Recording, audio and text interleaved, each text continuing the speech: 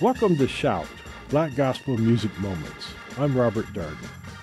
The feisty High Tones record label of Los Angeles is probably best known as the home of famed gospel preacher, the Reverend Leo Daniels.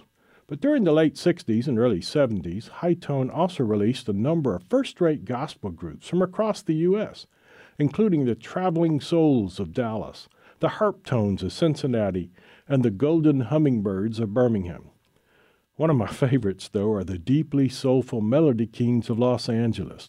Led by songwriter and lead vocalist the Reverend William Combs, their two-sided 45, I'm Going to Walk Through the Streets, is a superb example of deep soul, deeply Southern gospel, complete with impassioned mini-sermon about Combs' beloved mother that opens the track.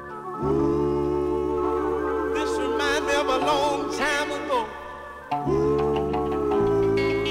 In Longview, Texas, where I come from.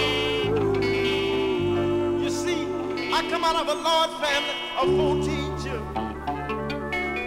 And I remember so many times we had it hard, oh yes, Father. But I could see that old darling mother of mine. She said, son, I don't want you to worry no more. Said God is gonna bring everything out all right. Yes.